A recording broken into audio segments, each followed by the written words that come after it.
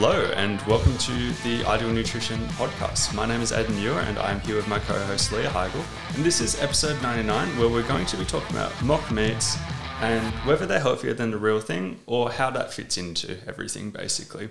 So obviously this is a topic that you are more of an expert than I am. I talk about this all day, every day. Yeah, whereas I talk about this almost never. But we're gonna cover it. I've obviously done prep for this as well, obviously familiar with mock meats and everything like that, but I think this is going to be the one where you really shine. So thank you. We'll get into it. I hope I shine in the vegan mock meat space. But we'll start with something, I guess, pretty simple in terms of just comparing mock meats to their meat counterparts. So starting with something that's like a fair analysis would be comparing like a higher fat meat product to a mock meat. So often mock meats do have a lot of added oils, particularly coconut oil is used a lot, in order to give like a similar texture and taste to the real thing. Because for a lot of companies that make mock meats, the goal is for it to taste like meat and for it to taste good, more so than, I guess, the nutritional value. So there is a lot of added fat. And because it is typically your coconut oil or sometimes your palm oil, that does tend to raise the overall saturated fat content of the product, which we know is like the quote unquote bad fats. So they can actually, like a mock meat and a higher fat meat, say let's take like a beef burger patty, they could end up being fairly similar, I suppose, in their nutritional profile when we just look at calories and macros. So a standard beef burger patty, so per 100 grams, a real beef burger patty is around 216 calories, 15 grams of protein, 16 grams of fat.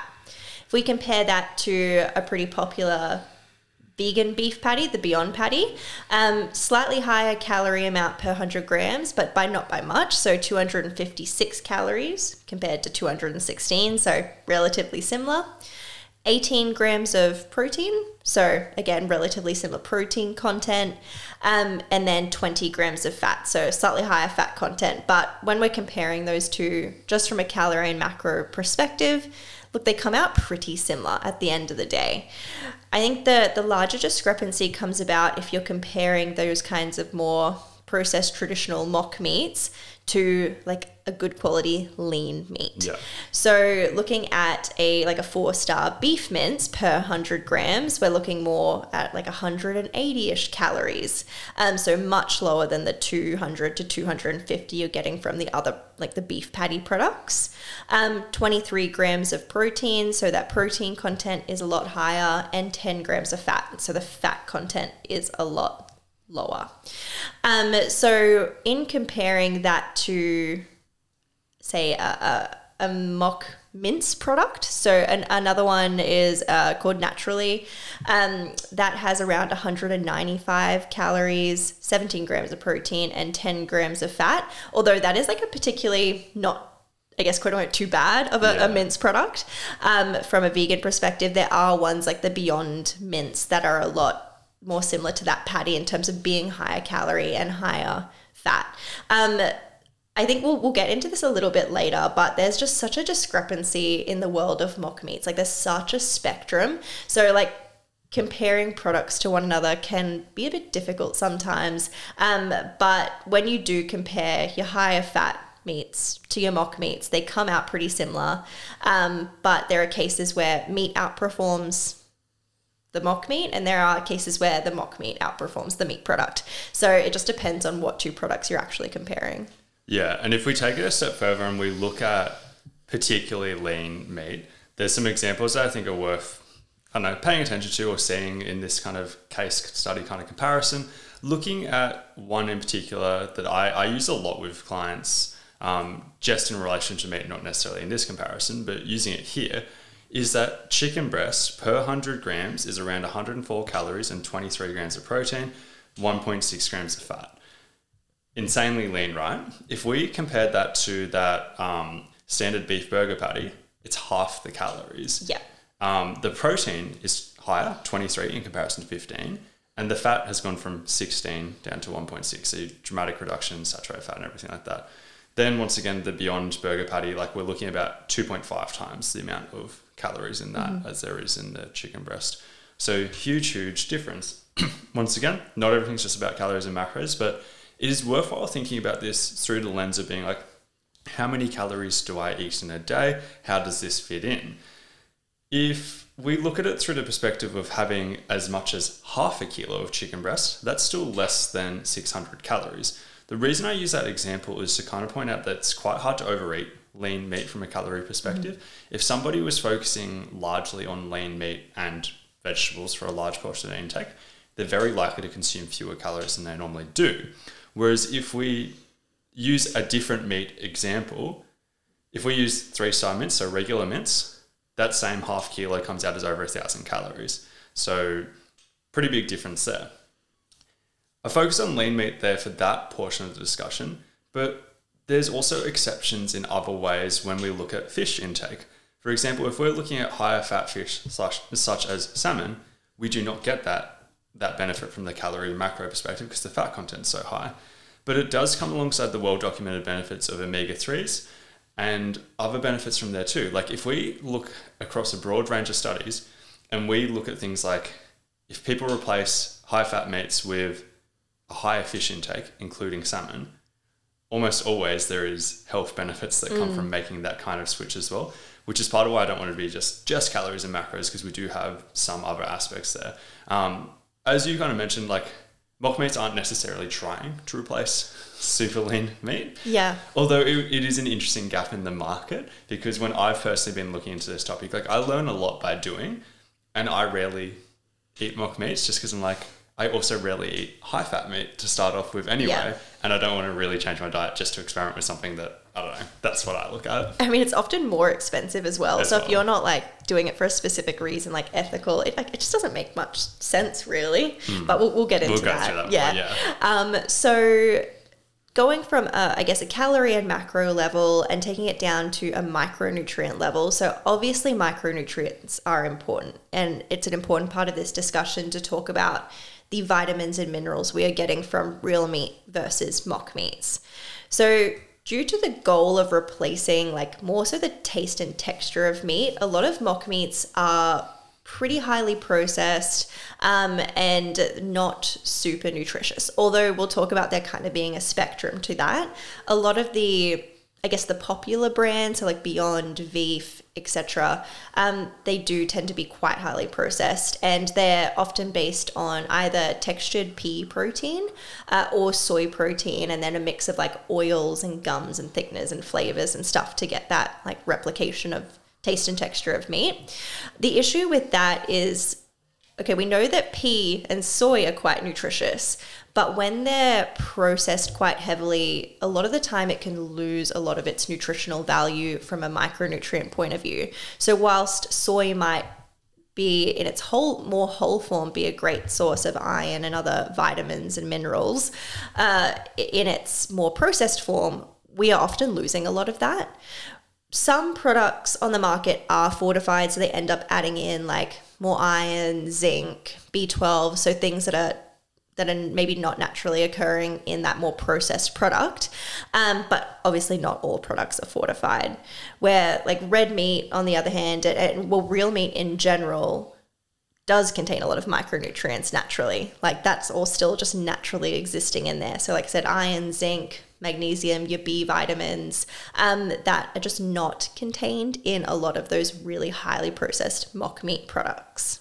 Yeah, if you listen to a lot of people in the carnivore space, one of the interesting angles that is taken is just how high in micronutrients red meat in particular is.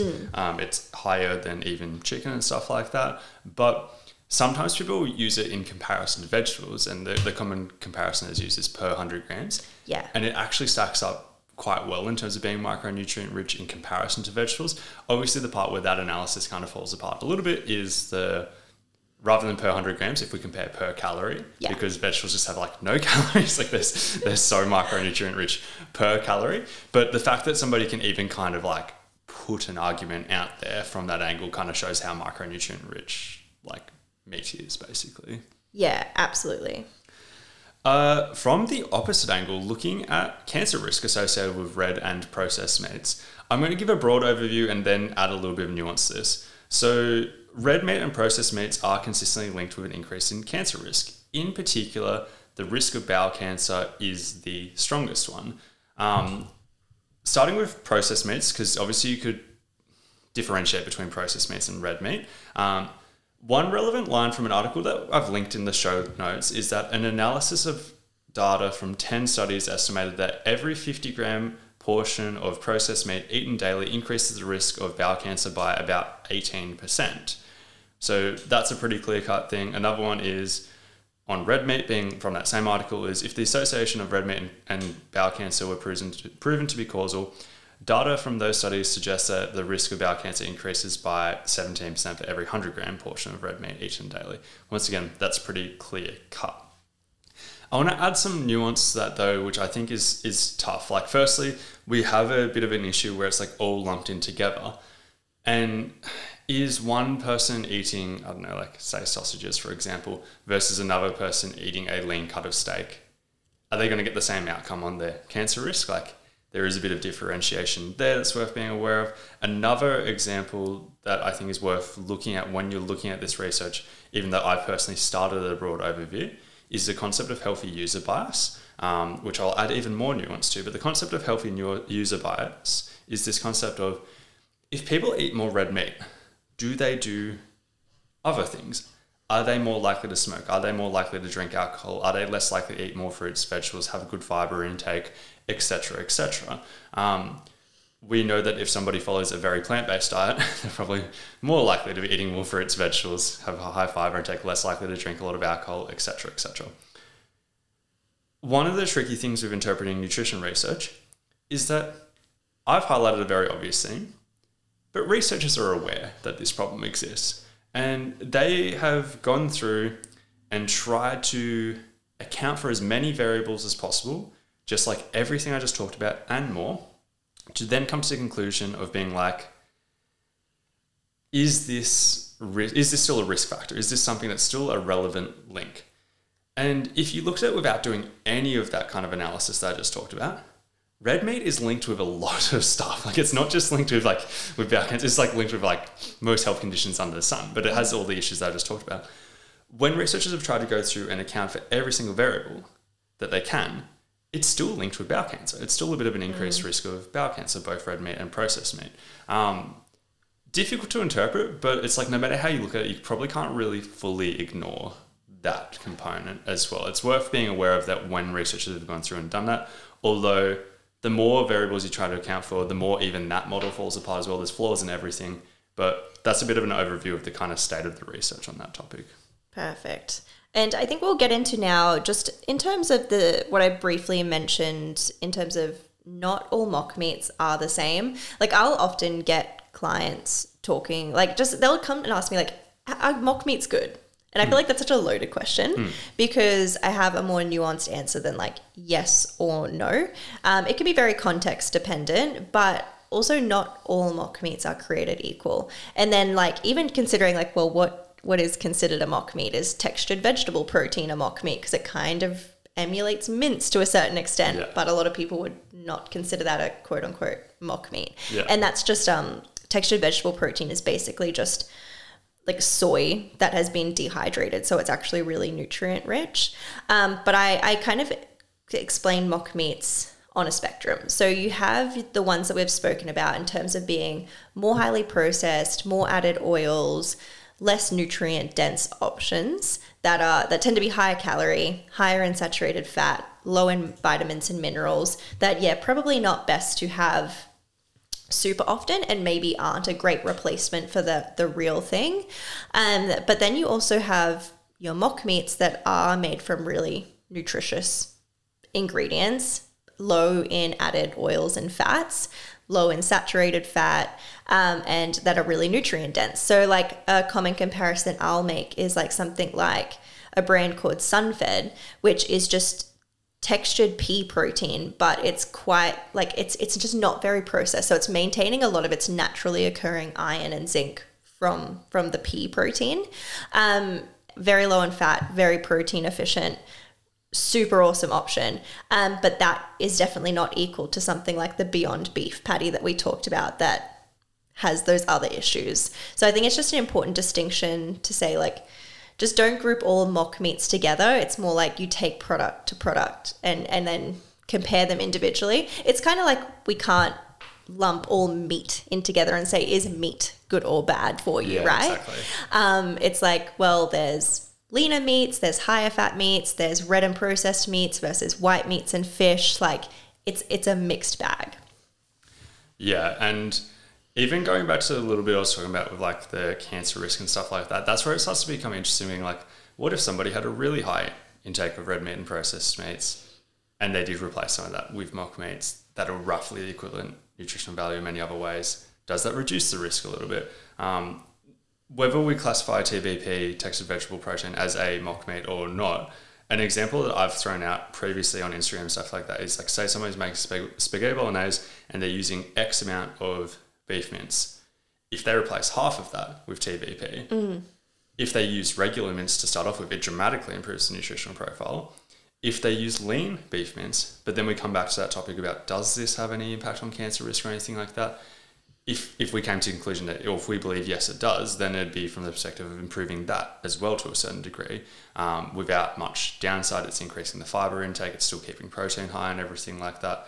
And it also feeds into another topic that I think is interesting to think about, being like, a lot of people look at it through a perspective of either I am exclusively plant-based or I'm not plant-based at all, and I have meat in every single meal. It's like, there could be benefits to, if somebody was not plant-based at all, to potentially reducing in some cases as well. Yeah, finding that kind of middle ground. Because if you're someone who really likes red and processed meats, like if you really love salami and you're having that 4 or 5 times a week, okay, we know that that's probably not like awesome if that's real meat that often. But then what if you took that and replaced it with a plant-based alternative? Maybe it's not the most nutritious thing in the world. Maybe it is slightly higher calorie, slightly higher fat, but maybe it doesn't come with the kind of those risks associated with a high intake of processed meat. So there could be times where it's beneficial to swap and times where it is not so beneficial to swap. Sounds good to me. Easy. Well, this has been episode 99 of the Ideal Nutrition Podcast. If you haven't already, if you could please leave a rating and review, that would be greatly appreciated.